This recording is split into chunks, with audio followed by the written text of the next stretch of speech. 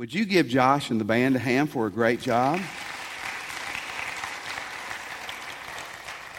Back, this was several years ago, I was still pastoring in Texas. I was taking a group of men through a year-and-a-half long discipleship program, and we did it on Sunday afternoons, and we'd just begun. And these guys were older, but they were relatively young Christians, and they hadn't read their Bible a lot. So the first thing we did was we read through the book of Proverbs. We'd read a chapter a day. And after the first week, we'd gotten through chapter 1. And we came back, and I was asking them, tell me what God said to you. What's your insights here, insights there? And one of them said, man, that Solomon dude talks a lot about sex. And that is absolutely true. When you have 700 wives and 300 concubines, sex is on your mind. Would you agree? And we are in Proverbs chapter 5 today, if you have your Bibles, and we're going to talk about sex this morning. When I was growing up, here was the sex sermon. Don't. Amen. Let's go home. That's why we've had a lot of problems, in my opinion, was the ineffectiveness of that. As I tossed around later in this week about changing the sermon due to our city circumstances, I realized, regardless of what's happening in the world around us, sex is always on people's mind. Would you agree?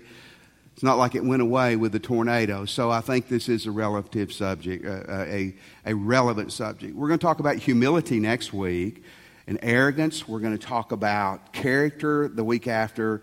And then we're going to talk about trusting God and loyalty and love.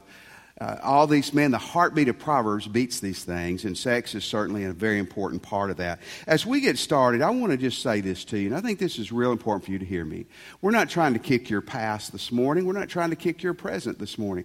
We're not trying to make you feel bad or to shame you. That's not how God works. That's never how I want to work. What we're trying to do this morning is see what God says on the subject and adjust our lives to it. Does that make sense? So we're not trying to kick you for whatever's happened in your past. We're trying to say, hey, moving forward, here's what we need to do, and here's who we need to be. Here's the first thought from this passage. God says sex is for a man and woman in marriage. You know what's funny? 30 years ago, if a preacher said that, everyone would say amen and no one would question it. That doesn't mean they weren't practicing that completely, but that wasn't even debatable. But now it is hugely debatable. But this is what God says. God says sex is for a man and a woman in marriage. Verses 15 through 18, drink waters from your own cistern, flowing waters from your own well. Should your springs be scattered abroad, streams of water in the streets, let them be for yourself alone and not for strangers with you. Let your fountain be blessed and rejoice in the wife of your youth. Palestine, where King Solomon lived, where David lived, Jesus lived, then and today is an arid desert climate. I mean, it's a hot, it does not have much water. Water is scarce. Water back 3,000 years ago would have been much more difficult to come by. So it's precious, and it's going to be very important. He's not ultimately talking about water here, but his parallel is important. Now, what was a cistern? A cistern was something used to catch rainwater and to store it. It had a narrow top, and then it widened out. The narrow top was to keep the evaporation slowing that process down, and a lot of people had cisterns to gather water. A well, you know what a well is. A well is just a deep place that you can find water. They have found wells that date back to many years before Solomon. I mean, a long time ago. It's interesting, in the Jerusalem area, not long ago, they found 50 cisterns that date to 900 BC, almost the exact time of King Solomon. Maybe he was thinking about those very cisterns when he was saying this. Now, what's he talking about here? He's talking about sex, but he's using a parallel about what's very precious. Water's very precious. There were publicly owned wells. There were publicly owned cisterns, but a lot of people had their own wells and their own cisterns. And here's what he's saying. Anybody knows if you got your own well and your own cistern, you guard it and you protect it, and you don't let everybody and anybody get in it and drink out of it. And if you got your own water and your own cistern, you're not going down to a public stream to get their water. You protect your water. Water's life. You got to have water to live and to take care of your animals, to take care of your plants. And he's saying you got that water in a desert climate. You don't let it spill out in the streets. You're not careless with it. You don't let anybody and everybody come by and drink from it, included. You guard and protect it. And he's saying if you're married, or sex and your spouse is precious. and that you guard it and you protect it and you don't let anyone else into that relationship and you don't let anyone else into that relationship to violate that. In Mark chapter 10, 1,000 years later, Jesus was talking about marriage and divorce and remarriage. And here's what he says: from the beginning of creation, God made them male and female. Therefore, a man shall leave his wife and mother and hold fast to his wife, and the two shall become one flesh. So they are no longer two, but one flesh. That one flesh concept is more involved than just sex, but it certainly includes sex. And here's what God's saying right off the bat. He's saying, listen, sex is a wonderful thing in the right context. The context is a man and a woman in marriage. Folks, when two people have sex, or sex involved in a computer or whatever, there are neurotransmitters, chemicals released in your brain called oxytocin. It's an attachment chemical. It creates a bond with that person or thing that you are sexually involved with. That's what God meant for marriage. God meant when you're married, man, that attachment, it grows in a lot of ways. One way it grows is through sex. In the sex act, there is chemicals in your body released. They're like opiates. They're like heroin. It's a pleasure. By the way, God invented this and he meant it to be good. Do you understand that? Y'all are looking at me like, I can't believe he's saying this in church. I'm plagiarizing, right? I'm stealing this from God. See, God said, man, I want this. This is precious. Like water in the desert, it's precious. And it's got to be maintained. It's got to be maintained between a man and a woman in marriage. In verse 19 and 20, it says, a lovely deer. He's talking about the woman, his wife. A graceful doe. Let her breast fill you at all times with delight. Be intoxicated always in her love. Why should you be intoxicated, my son, with the forbidden woman and embrace the bosom of an adulteress? Okay, God says sex is between a man and a woman in marriage. So there's certain things that are out of bounds. What would be out of bounds? Adultery. He just mentioned that. What's adultery? Adultery, by simple definition, is a married person having sex with someone they're not married. And I'm going to let your parents explain this to you later or someone else, but sex is a lot more than just intercourse, okay? Enough said. So don't hide behind some excuse. Well, it's not sex. How many of you men would agree if your wife came home and said, I kissed 4 men at work today and it wasn't sex? Would you be upset? Would you be upset? Come on. I would. I'd be looking for somebody, wouldn't you? In Jesus' name, I'd be looking for them, right? And you'd be grounded. No cell phone, no iPad, you're grounded. Adultery's wrong. 1 Corinthians 6:18. Now, guys, you need to learn this passage. Flee from sexual immorality. That phrase, sexual immorality, is one word in the New Testament language, and it's porneia. We get our English word what from porneia? Pornography. Now, man, this is really, really important because I've had people call me before and go, hey, we're not married, but we really like each other, so it's okay, right? The Bible doesn't address that. No, sexual immorality there means adultery. It means fornication. What is fornication? Fornication is people having sex who aren't married, whether that's 14 or whether that's 84 at the nursing home tonight, God forbid. And it does happen. That is fornication. Okay? It also includes homosexuality in that. December the 12th, 2012, or it was December 9th, 2012. It was December 9th or 12th. In First Baptist Church of Seattle, Washington, 25 gay couples were married in that church that morning. I understand where the world's going, but I'm just telling you what God says, what God's standards are. So I don't want you mad at me this morning. I want you mad at God. All I am is sharing you His thoughts on that. This includes pornography. Pornography is sinful. It's part of that sexual immorality, and pornography is a major league problem. 20% of Christians surveyed not long ago, 20%, 1 out of 5 Christians said, hey, it's okay to view pornography. That's not sin. It's sexual immorality. It absolutely is sin. Listen, God says sex is a wonderful thing, But sex has a very particular, peculiar context between a man and a woman in marriage. Here's the second thing. You married people, you who are going to get married, sex in marriage should be great.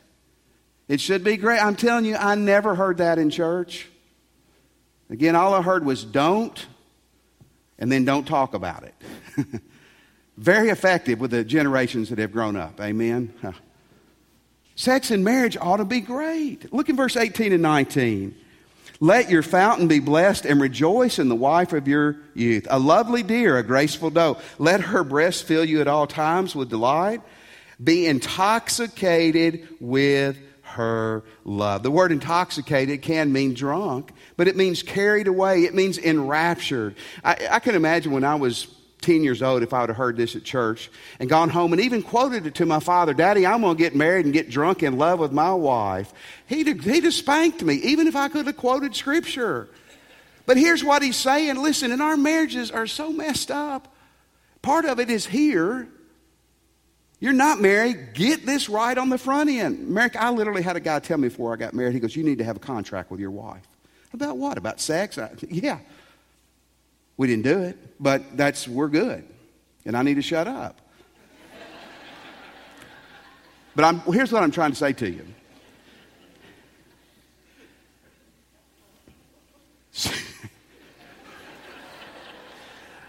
God designed this to be good.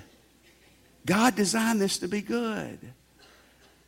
And that word, the end of that passage where it says, be intoxicated always in her love, it literally means in lovemaking. You see, God meant sex to be a wonderful thing between a man and a woman in marriage. Yeah, it creates kids if you want kids, and that's the way God ordained that. But intimacy, pleasure, joy, union, all those things are wrapped up. Several years ago, University of Texas, which is a little more liberal than Tech probably, they interviewed students and they say, why should you have sex? What are the reasons to have sex? Can you see how that's never a good survey to have? They came back with 237 reasons to have sex. Wouldn't you like to have gone through that list? But here's what God says. Here's why you should have sex. You're married to the person. You want to have kids? That's the route. But hey, you have sex because that ought to be a great part of your marriage. That's how you develop intimacy that you're not supposed to get anyplace else. That's how you create a bond and love. Listen, sex is supposed to be great in marriage. Now, here's the third thing. This is what you heard growing up, but it's true. Straying from God's standards on sex leads to problems. Straying from God's standards in any area leads to lots of problems. But when you stray sexually, it's going to always get you in trouble. Verse 21 is a verse you ought to learn. For a man's ways are before the eyes of the Lord. He ponders all his paths. I learned this years ago. For a man's ways are in full view of the Lord. Now, that means everything you and I do, but he's talking about sex here.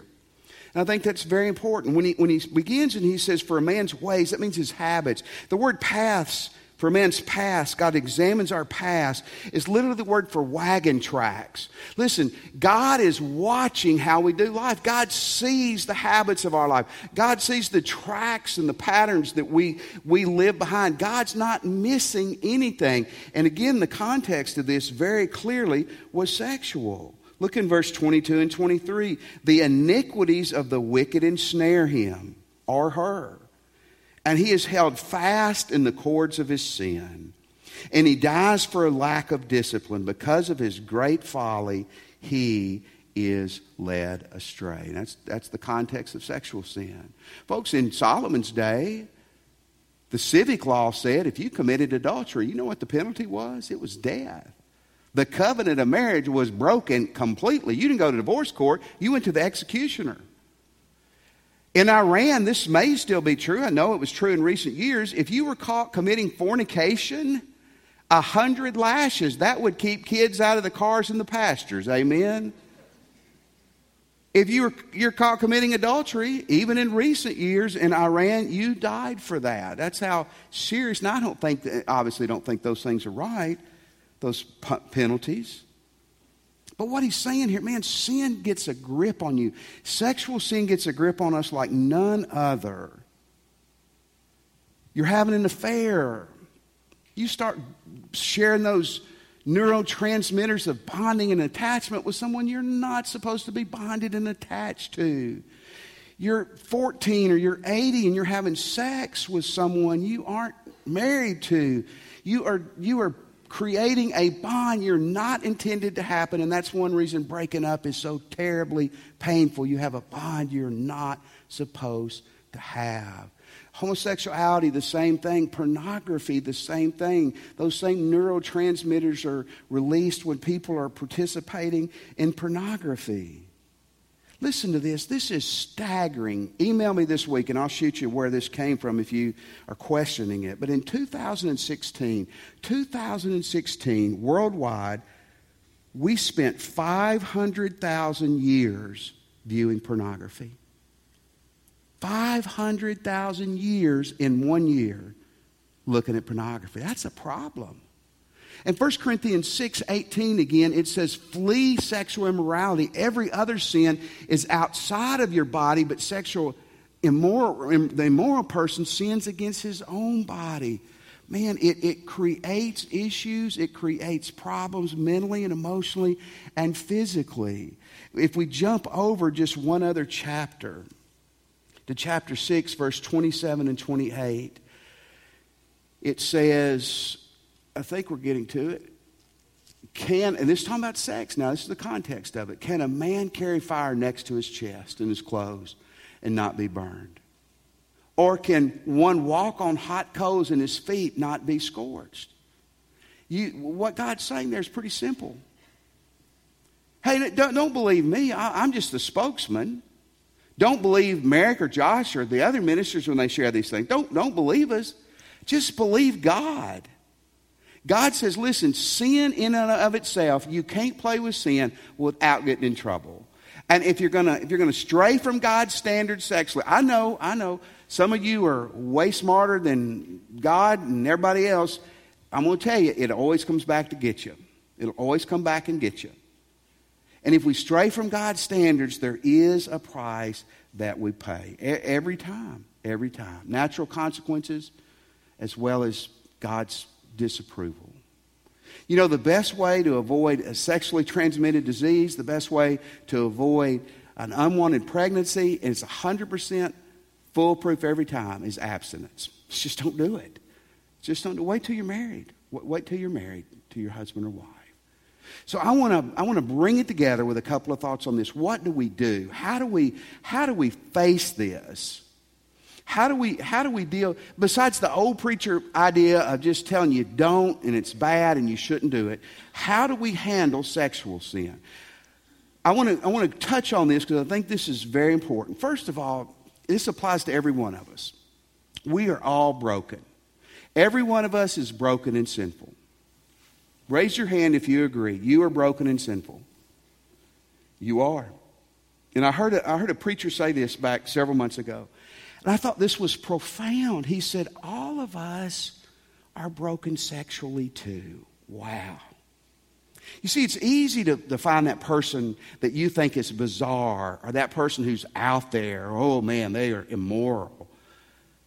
But all of us are broken and all of us have our sexual problems too. And it's just a matter of whether you're going to let God or the devil win in your life. You have a choice in that. So let me give you some biblical thoughts on what do we do. Number one, know and choose to play by God's rules. You got to know what God says first, and then you have to decide to play by God's rules.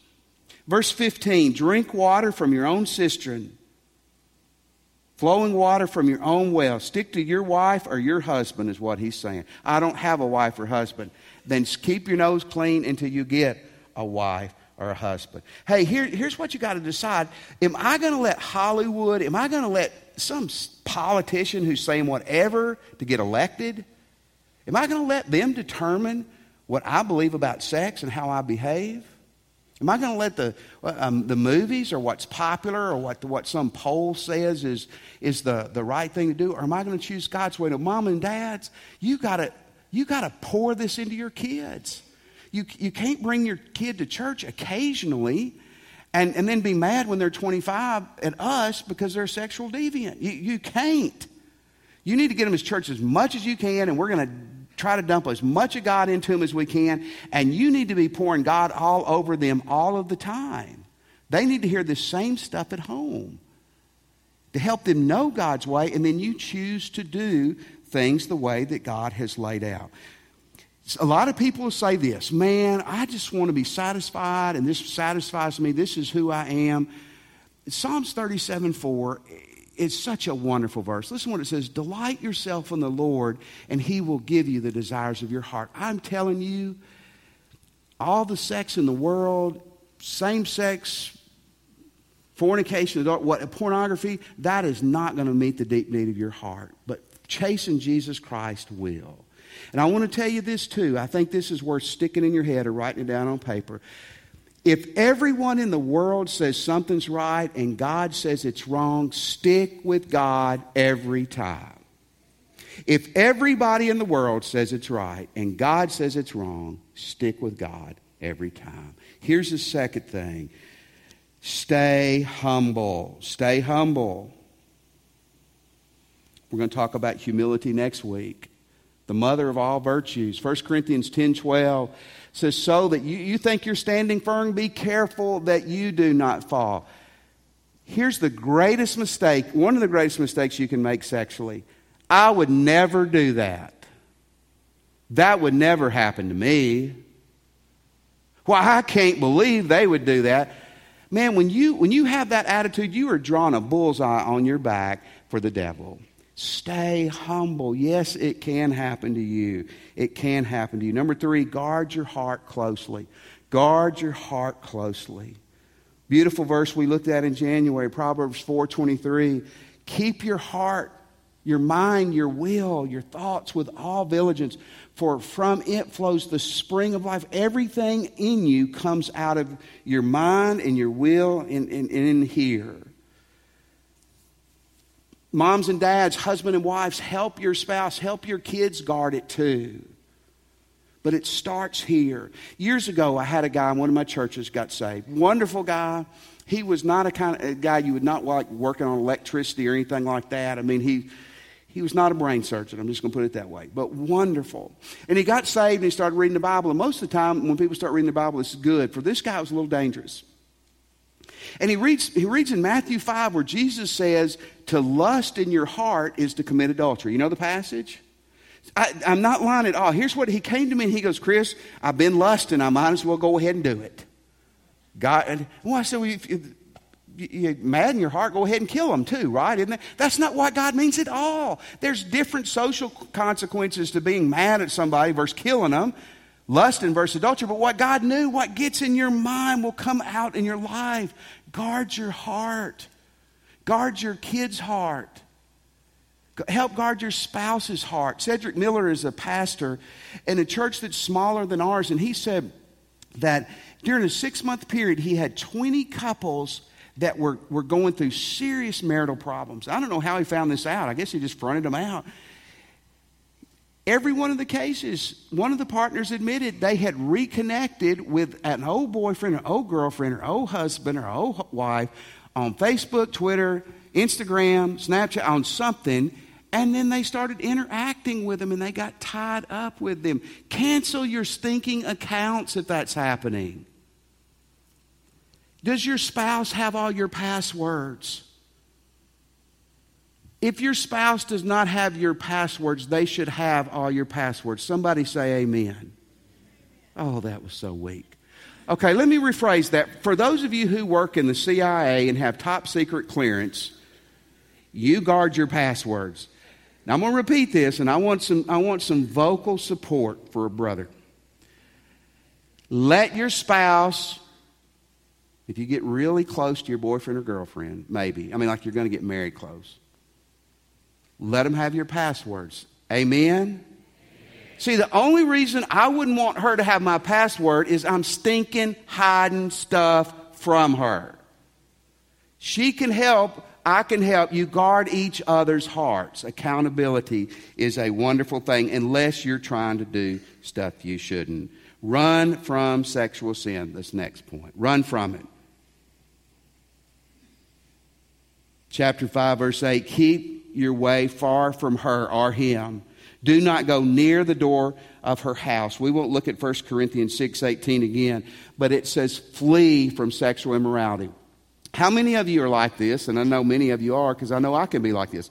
Here's sin, and you don't want to sin, but sometimes you like to see how tough you are, right? And so you'll go right here, right? I would never eat that chocolate cake, because that would be gluttony if I ate the whole chocolate cake. And then 2 hours and 15 pounds later, you've done it. See, that's what we do with sexual sin. Well, I'm just going to lay in the bed with him and visit. Yeah. I'm just going to watch TV. Dad, we were just in the park. We were out in the pasture just looking at the stars. Yeah, it was raining, son. Don't run from it. Run from it. And unless you're just wanting to get in it, run from it. Run from sexual sin. That's great advice from God himself. Number 5, you married people, write this down. If you're married, you have a great sex life with your spouse. I told some people after the first service, go home and apply the sermon today. We will, Pastor. See, here's the problem, man. We've been prudish in our marriages. And it doesn't help anything. Dr. Bernard Green, a medical doctor, but a guy who's worked with a lot of couples, said in his studies, 70% of marriages where there's an affair, there's a sexual dissatisfaction. Now, I don't believe that's an excuse. I'm not trying to give anybody an excuse. But man, your marriage is the only place your spouse has the legal right place to express themselves in sex. Make that happen. In 1 Corinthians 7, verse 3 through 5, it says the husband should give to his wife her conjugal rights. That sounds like prison, doesn't it? That's bad wording. And likewise, the wife to her husband. For the wife does not have the authority over her own body. I'll explain that. But the husband does. Likewise, the husband does not have authority over his own body, but the wife does. Then it goes on. I won't read it. I'll paraphrase it. But it basically says, hey, unless you both agree for a time not to have sex, for spiritual reasons, don't, but then don't make that too long or you're going to cause problems. Well, what God's saying here, he's not saying that you take advantage of your wife's body or she takes advantage of yours, but that you are married, you are one flesh, and that you need to meet each other's needs. Your sex life should be great in marriage. Don't use sex as a weapon either, by the way. Lastly, live knowing God knows what's going on in your sex life. I'm going to read verse 21 to you. For a man's ways are before the Lord, and he ponders all his paths. Great verse to learn, applies to everything in your life, but it certainly in context is talking about sex. So when you're looking at pornography, when you're involved sexually with your boyfriend or girlfriend, or you're thinking about having an affair, this is tough. God's there. God's not missing it. I don't know about you, but some of that helps scare me straight. God knows what's going on. Past is behind you. The day and tomorrow's ahead of you. I want to challenge you right now. Make God choices moving forward. Let's pray. This morning, if you're a Christian, I hope that you will take seriously what the Lord says and that you will abide by it. You will decide to live it out.